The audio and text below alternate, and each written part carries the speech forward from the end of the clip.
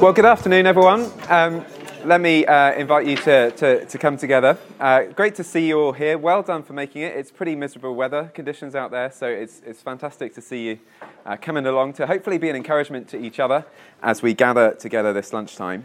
I've said to the guys over there they should feel free to kind of filter across because there's more seats over here, so nobody's worried about that. I wonder if you can grab your handout. And we're continuing on our series that we're calling Faithfulness on the Front Lines. We're looking at the life of Joseph, and particularly we're focusing on moments in Joseph's life where he's kind of involved as a worker. So 2 weeks ago we saw Joseph in a dead-end job. He's sold as a slave by his brothers to Egypt, and he works there in Potiphar's household. And we see that God is with him even in his dead-end job. And then last week we saw Joseph's faithfulness in promotion. God raised Joseph up, and we saw how God does sometimes promote people in his time for his purposes to change the world. Those talks are on the website.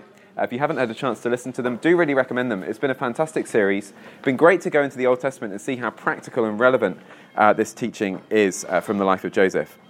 And so today we come to the third of the series. We're looking at Joseph's faithfulness in success. So now that Joseph's been promoted to this high office, how will he prove to be faithful in success, and what can we learn for that for our jobs? So we've got a passage there on a handout. It's a little bit of a long one, so I'll read it through fairly swiftly, and then I'll pray and invite Stephen to come and speak to us from it. So let's have a look at Genesis chapter 41. So Pharaoh said to Joseph, "I hereby put you in charge of the whole land of Egypt." Then Pharaoh took his signet ring from his finger and put it on Joseph's finger. He dressed him in robes of fine linen and put a gold chain around his neck. He had him ride in a chariot as his second in command, and people shouted before him, "Make way!" Thus he put him in charge of the whole land of Egypt. Then Pharaoh said to Joseph, "I am Pharaoh, but without your word no one will lift hand or foot in all Egypt." Pharaoh gave Joseph the name Zarephath-Paneah, and gave him Asenath, daughter of Potiphera, priest of On, to be his wife. And Joseph went throughout the land of Egypt. Joseph was 30 years old when he entered the service of Pharaoh, king of Egypt. And Joseph went out from Pharaoh's presence and travelled throughout Egypt. During the 7 years of abundance, the land produced plentifully. Joseph collected all the food produced in those 7 years of abundance in Egypt and stored it in the cities. In each city, he put the food grown in the fields surrounding it. Joseph stored up huge quantities of grain, like the sand of the sea. It was so much that he stopped keeping records because it was beyond measure. Before the years of famine came, 2 sons were born to Joseph by Asenath, daughter of Potiphera, priest of On. Joseph named his firstborn Manasseh and said, "It is because God has made me forget all my trouble and all my father's household." The second son he named Ephraim and said, "It is because God has made me fruitful in the land of my suffering." The 7 years of abundance in Egypt came to an end, and the 7 years of famine began, just as Joseph had said. There was famine in all the other lands, but in the whole land of Egypt there was food. When all Egypt began to feel the famine, the people cried to Pharaoh for food. Then Pharaoh told all the Egyptians, "Go to Joseph and do what he tells you." When the famine had spread over the whole country, Joseph opened all the storehouses and sold grain to the Egyptians, for the famine was severe throughout Egypt. And all the world came to Egypt to buy grain from Joseph, because the famine was severe everywhere. Well, shall we pray as we gather together? Father God, we want to thank you for your many blessings to us on this Wednesday lunchtime. We thank you for the rain that comes down from heaven to water the earth. We thank you for the food that you provided for us, and we thank you for your word. We thank you for the way that you worked in the life of Joseph, and the way that we trust that you are working in our lives today. And we pray as we come to listen to your word this lunchtime that you'd illuminate us, that you'd shine light on our lives as we understand what's going on in the life of Joseph. We pray that you'll help Stephen as he speaks, and us as we listen. We pray that you would be working in us by your Holy Spirit. For we pray in Jesus' name. Amen. Well, good afternoon. It's great to be be with you today. Great to see so many of you here. I think you've arrived in light rain. Apparently, you're going to be leaving in quite heavy rain. But when you're preaching on a passage that's to do with a famine, you can't really have people complain about the rain. So it's probably not good. That's not a good start, is it? No, I'll start again. So I was channel hopping the other day. It's not often I get to sit, with Netflix and streaming services and social media. It's not often that I'm sitting in front of the TV just doing that old-fashioned thing of just flicking through the channels to see what's on. But I found myself doing it the other week. And I was flicking through the channels. I was getting up to those sort of high channels. There's loads of channels on Freeview now I didn't even know were there. Loads of weird sort of movie channels where they show you 2 minutes of the movie and then there's a 4-minute advert break. And and movies that are an hour and a half long are 4 hours long on this channel. And I got caught watching one of them. It's one of my favourite films. It just happened to be flicking through. It's a film that you sort of see on TV often. I don't know whether you've ever seen it before. It's called A Knight's Tale. I don't know whether you've come across it. It's one of my favourite films. It's just great little action comedy. And it's all about this guy, William. And he's the servant of a knight. And when the knight dies, William, who has always dreamed of being something more, he decides to take his place. He finds that he has a knack for jousting, which is, of course, what all knights do in their spare time. And so he moves up through the ranks. He makes himself money. He wins the heart of the girl that he loves. All those things that happen in every movie. But he also makes an enemy. And this enemy, he eventually finds out the truth that William isn't who he's been claiming to be. And when he comes to gloat at William in prison, which he gets him put into, he says this. He says, "You've been weighed, you've been measured, and you have been found wanting." Now, those of you who know your Bibles very well will know that that is actually a quote from the Bible. It's based on Daniel chapter 5, verse 27, and that story of the writing on the wall that you've maybe heard of. The writing on the wall that appears to mark the end of King Belshazzar's reign. And one of the words that appears on the wall is tekel, which means you have been weighed on the scales and found wanting. And as we come to think about this account of Joseph's time in power, we're about to see who Joseph really is. He's about to be weighed. He's about to be measured like never before. And we're going to see if he is found wanting. This is one of those stories in the Bible. I said this last week, if you were here when I was sort of finishing off. This is one of the stories in the Bible that I think is often misinterpreted or misunderstood. I've heard lots of people, I've heard preachers, Sunday school teachers, all sorts of people talk about this part of the narrative and say something along the lines of, do you know what this story is all about? Do you know what this part of the story tells us? It tells us that even if you go through bad times and suffering, do you know what? It's okay. Because just like Joseph, if you hang in there, if you keep going, eventually you'll succeed. You'll get what was promised. You'll do well. It'll all come good. When I read this story, that's not what I think is happening here. This is not the highlight of the Joseph story. This is not the mountaintop moment. This is the most dangerous moment that Joseph has ever faced. And when you read the full story of Joseph, we see him face some really dangerous moments. Here we see Joseph tempted like he's never been before. We see Joseph faithful like he's never been before. And we see actually that this story of Joseph, the savior of his world, doesn't give us an example of what our life as followers of Christ might be like. No, Joseph the Savior points us instead to our need for a Savior like never before. And we're going to think about what all this means for us sitting here this lunchtime. So first off, we see Joseph tempted like never before. When you read the story of Joseph, you see he goes through a lot. You see him suffer the betrayal and hatred of his brothers, sold into slavery in a foreign land, far from the people of his God, the land that his God has promised them, and yet he remains faithful. With God's help, he does reasonably well for himself. He becomes a favored slave in charge of the whole of Potiphar's household. And then we have that sexual temptation from a powerful superior. And when he runs away from that and does well, he gets falsely accused of sexual assault and gets imprisoned for a long, long period of time. And again we see Joseph remains faithful.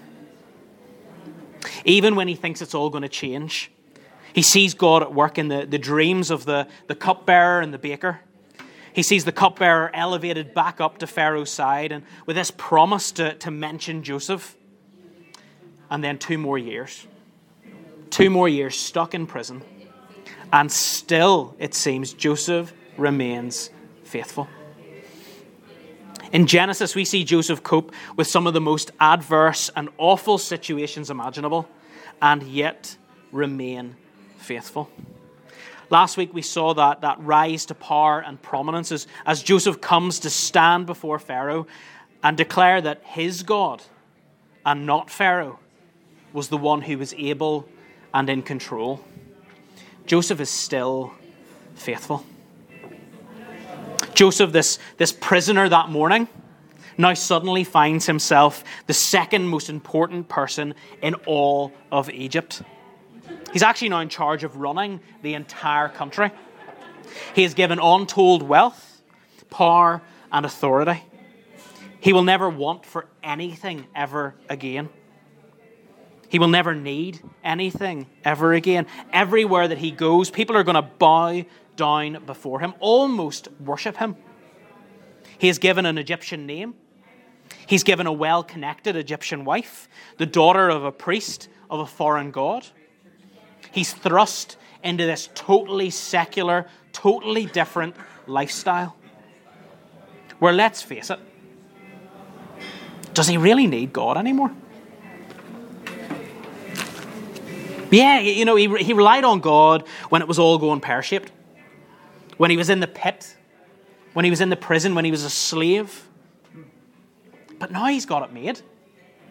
Life is good. Life is great.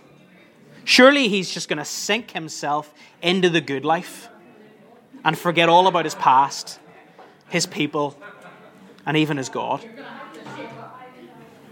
You only have to look at the string of what we might class as celebrity pastors or ministers who have been caught up recently in sexual misconduct, bullying, faking book sales, receiving extortionate salaries, private planes, or huge mansions. Sam, how's your private plane going? Is that... No? Bloomfield not provided that for you yet? You only have to look at those things, those news stories that we probably have all seen, to see that when Christian leaders, when they even are put into positions of high power, high influence, they're given lots of wealth, with perhaps limited oversight, they can so easily forget God and fall into this same temptation. Well, you sitting here today, I don't know what jobs you do, but you're probably not the second in command of a whole country or the leader of a multi-million-pound ministry. But I think that we are just as likely to face this same temptation. We live in apparently the fifth richest country in the world. I'm not going to mention Brexit here and say that may not last for too much longer, but anyway. By the world's standards, we are some of the richest people on the planet. Even those of us who are struggling each and every day, we have access to welfare, healthcare, and education. We all hopefully have a roof over our heads and food in our bellies. Compared to many other parts of the world, we have a reasonably comfortable standard of living. And that's just the baseline. I know lots of you live in decent homes, have good cars, good jobs, you go on nice holidays. Many of us lead pretty affluent lifestyles, where day by day we tend to just get on with it, don't we? We live a pretty good life. Wonder, do we really have any need for God? That's the temptation that Joseph faced in Egypt. It's the temptation that we face every single day in the Western world. Do we really need to rely on God for our day-to-day existence? Do we actually live for Him in all circumstances, in all areas of our lives? Do we pray without ceasing, as the Bible tells us to? Or do we just get on with solving our own problems? Are we immersed in His life-giving Word? Or is the Bible a book we claim is incredibly important, but never really give any real time to? Do we serve in church, but our lives out there look almost no different to the lives of the people around us? Often we, and I very much count myself here, we claim to be disciples of Christ, followers of God, and yet we hardly ever really talk to Him. We rarely take the time to hear from Him, from His life-giving and life-sustaining Word. And then we wonder why our faith feels so superficial sometimes, and why we so easily fail and fall. I wonder, are you tempted to forget God? I wonder, is your faith more than skin deep? Something you've just gotten used to, but it doesn't really mean anything to you. It's just a comfort blanket, an insurance policy, a get-out-of-hell-free card. Or is it your whole life? Is your identity disciple of Christ? Follower of the one true God? When power or wealth or influence or ease come our way, do we stay faithful to God, or are we quick to forget Him? We need to stay close to God, faithful to Him, because that's where the real life is. Joseph knew that. He was tempted here like never before, but he stayed faithful like never before as well. Can you imagine what a day in the life of Joseph must have looked like? The wealth, the power, the influence, the busyness of this immense task that he's been given. Immersed in this life, Egyptian culture, Egyptian politics. A fairly ruthless time in Egyptian history. Lots of political assassinations and power grabs, and Joseph is now right in the middle of that. Joseph, this foreigner, former slave, former prisoner, he's just been elevated to a position that some people have been vying for and looking to and working for their entire lives. I don't know, maybe that sounds a little bit like the politics of your office. I don't know. Hopefully not. And you know what? All he has to navigate his way through this, he has to navigate his way through this with almost no knowledge of the finished work of Christ, no Bible, and no community of God's people around him supporting him. All he has to cling to is that relationship with the God of his fathers, this God who has promised him great things in those dreams, and who has since proven to Joseph that when he says something, he does it. The cupbearer lived, the baker died, just as God had said. And now Joseph is living in faith that Pharaoh's dream is going to come true. And perhaps even those dreams he had as a 17-year-old back in Israel. So how do we know? How do we know that Joseph remains faithful and doesn't fall to the temptations we see at the start of this passage? There are two sections of this passage, I think, that show us Joseph's faithfulness. Firstly, there's the fact that Joseph does what God tells him, even when it becomes ridiculous. Look at verse 49. Joseph stored up huge quantities of grain, like the sand of the seas. It was so much that he stopped keeping records because it was beyond measure.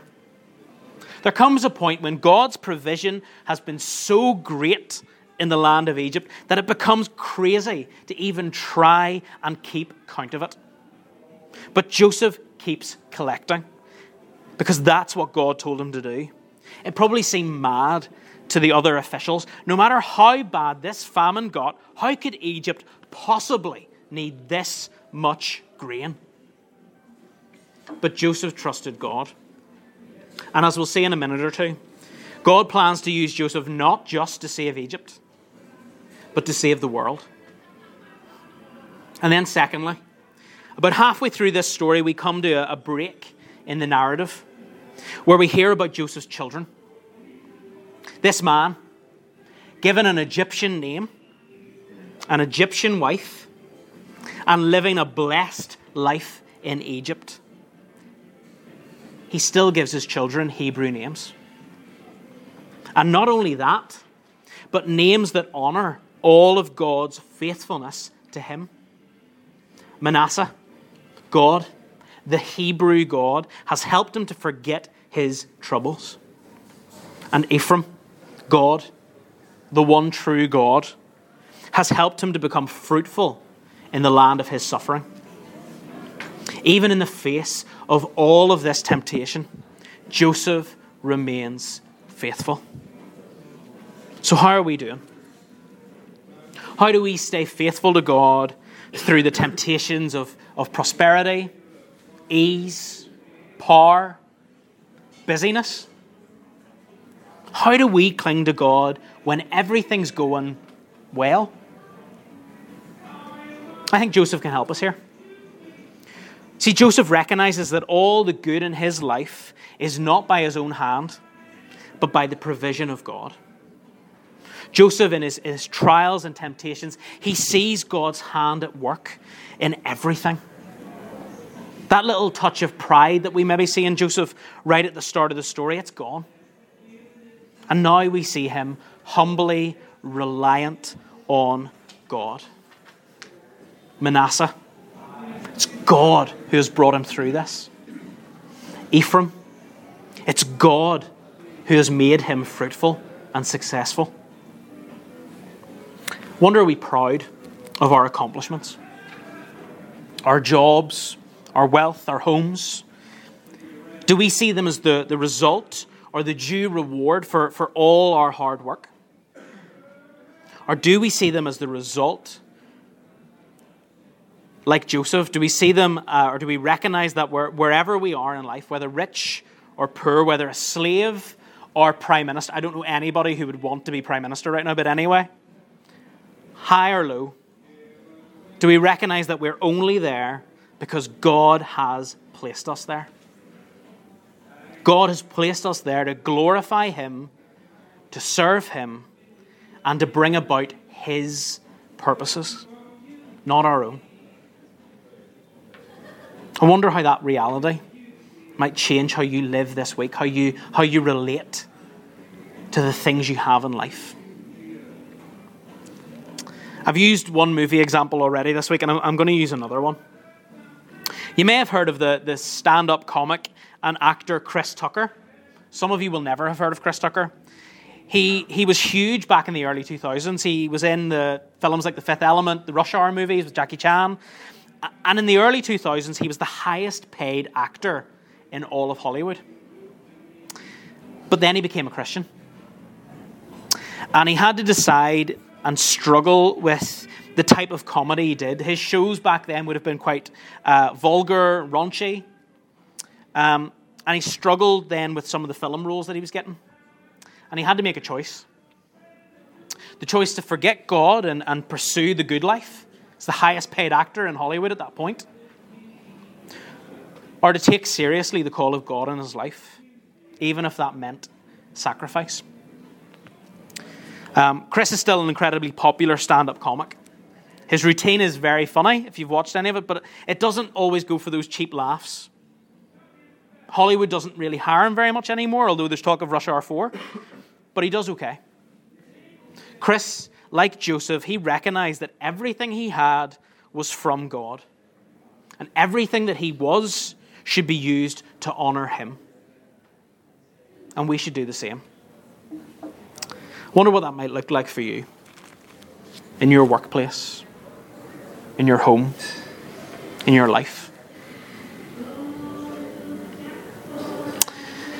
The other thing that Joseph recognizes that I think we need to look at is his need for salvation. You see, Joseph knows there's a judgment coming. The 7 years of famine.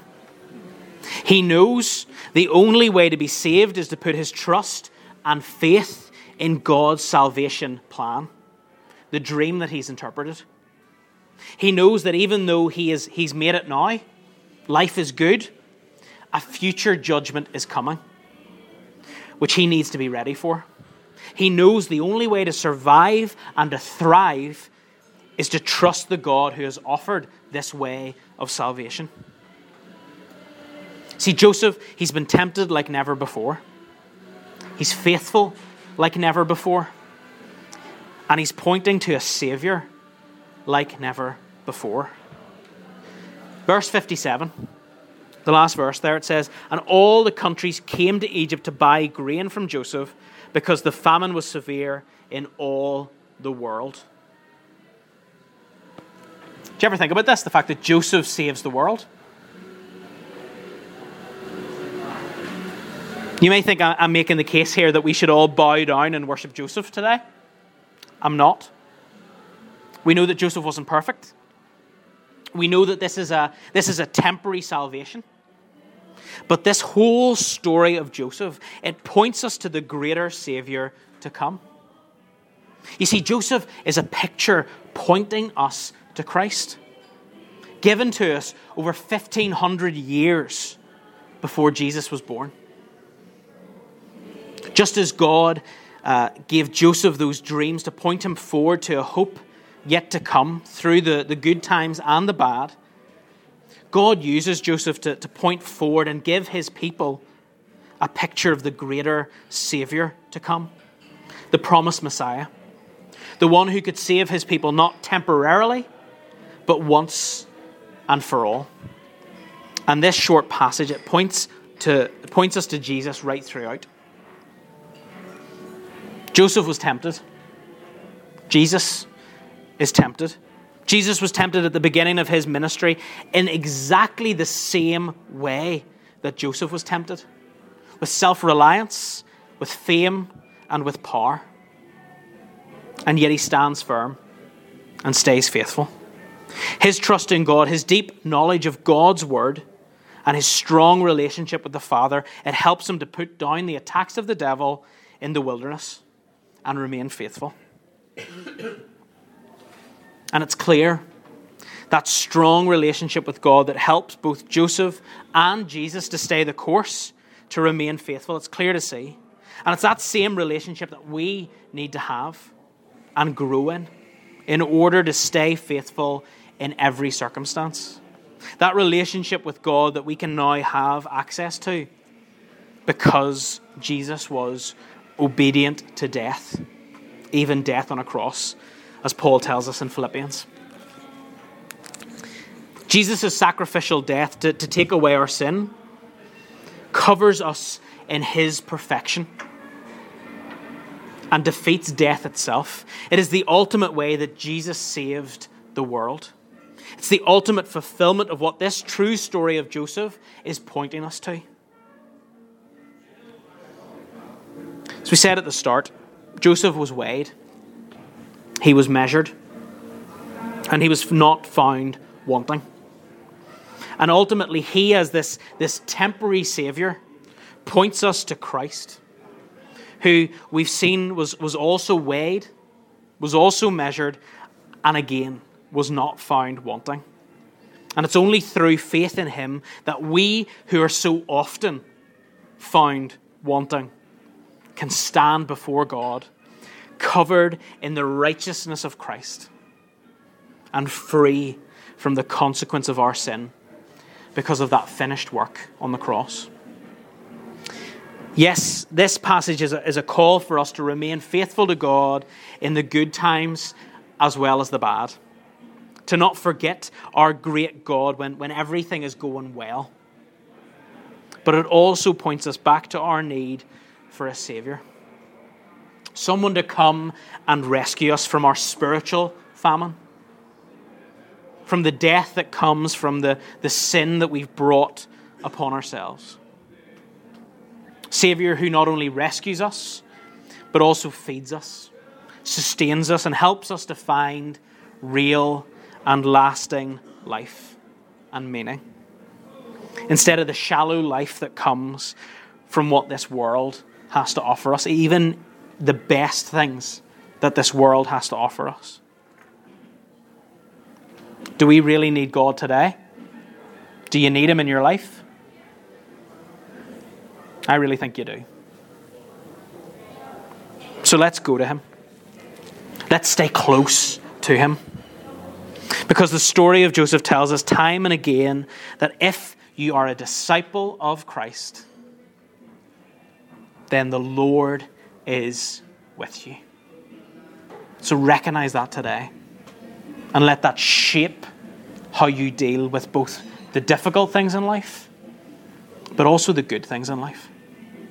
Recognizing that all of those things are given to you, not by your own goodness, not by your own hard work, but by God's provision.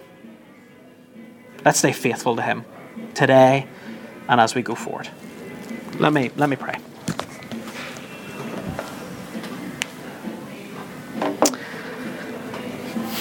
Lord, I just want to come before you today, Lord, and we thank you for your faithfulness to us. Lord, we thank you that throughout all of history, Lord, as we have been so unfaithful to you over the whole course of history, Lord, you have always remained faithful to us. Lord, we thank you that your promises are true. Lord, we thank you that you are the one that we can rely on. You are the one that we can trust. And you are the one that we need to save us, but Lord, also to give us real life.